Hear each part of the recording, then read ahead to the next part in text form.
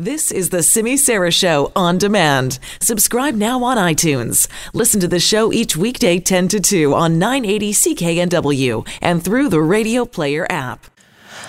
Well, today, one of the things we're talking about is the fact that it is Black Friday. But as I was saying earlier, how big of a shopping day is it? In years past, coming to work on Black Friday or even Boxing Day meant chaos. Meant that I couldn't get a parking spot downstairs, meant that I was braving the hordes of shoppers in the mall just to try to get to work.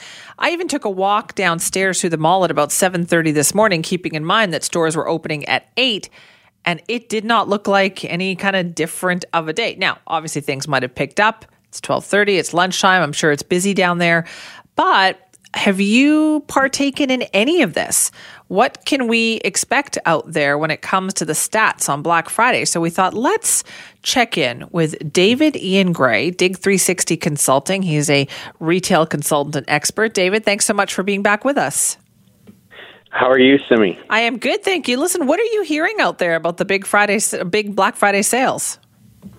Well, it's still, one of the biggest days in the season amongst several. One of the myths, though, I think that gets kind of circulated, partly because we see American news, and in the States, Thanksgiving is the big holiday, and Black Friday is massive. In Canada, it got introduced here, but it's still a big day. But when we say, hey, did you buy something for Black Friday? It's ambiguous. Did we buy it on Friday, or did we buy it on the weekend, or maybe it's in the days leading up, because it's almost Black Friday month now. We compare that with Boxing Day, which is a single day, and Boxing Day is still a much busier traffic day of the year. Is it really? So even despite all the hype about Black Friday, you're saying that in Canada, the stats show that Boxing Day is still bigger? Yeah, in terms of the number of people out, but not by a lot. We have Black Friday. There's a couple of big peak days also. A couple of the Saturdays leading up to Christmas are massive as well. And it's really, when you think of the holidays, it's really about thinking of a cycle of these peaks and valleys, where people get very hyped up and shop, and then they take a little breather and then, arm themselves again. How important, though, is this time of year for retailers, David? Incredibly important.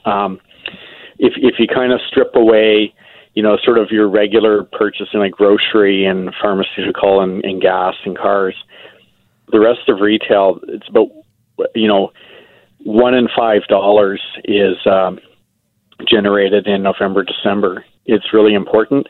The thing that's really difficult, and your listeners are going to, in our research, we've tracked this since 2010, and we do an annual study right after Black Friday with Leger research firm out of Montreal.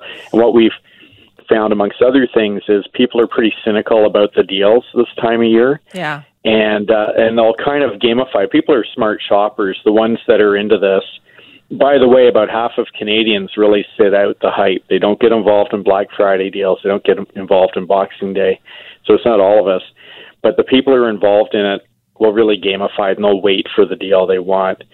But it's true, because the retailers are going to kill themselves if they go deep discount across the board early in November all the way through the month and for Black Friday. For them to be profitable, they want to sell, but they want to do it profitably. So they're trying to be very cautious about how much they discount until they get into the post-Christmas week. Did you actually use the phrase gamified? I did use that, didn't I? You did. So does that mean that we do view it in some ways? I got up early today. Did you? But Sorry, we actually use this as a game. Do you think? Like, we're actually trying to figure this out as a game, as what's the best way to save money, and what's the best way to do this? You're going to have listeners going, I can't believe anyone pays attention to this. This is crazy.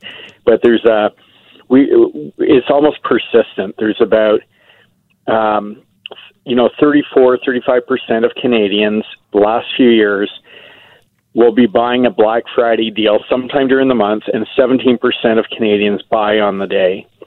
And it's very consistent. And when we drill down, it's a much higher percentage of younger people. It's kind of a young person's sport. And I use sport and gamify because it's like the people who like shopping winners. They're bargain hunters. Right. We call them bargain hounds. And yeah, they're pretty smart. I mean, they they know where to look online and store, and they're really working it. And they love. There's a rush finding that deal, and a lot of people really get put off by it. So it's a divided country in that sense. Also, I noticed that some retailers are taking different approaches to this. For instance, Indigo, for their Black Friday sale, it's all in store. And even if you go online, they tell you if you want the deals, you can only buy them in store. Is that unusual? I think one of the changes that's happening, and last year really accelerated because remember there was a Canada Post strike last year. Right. And I think what happens at this time of year, I mentioned there's these peaks and valleys. There's these spikes in volume, both online and in store, and it puts an amazing stress on the retail system.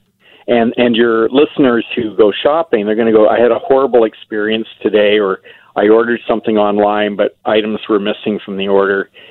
It's because people are just stressed on those peaks. And I think one of the things retailers are trying to do is manage that to the best of their ability.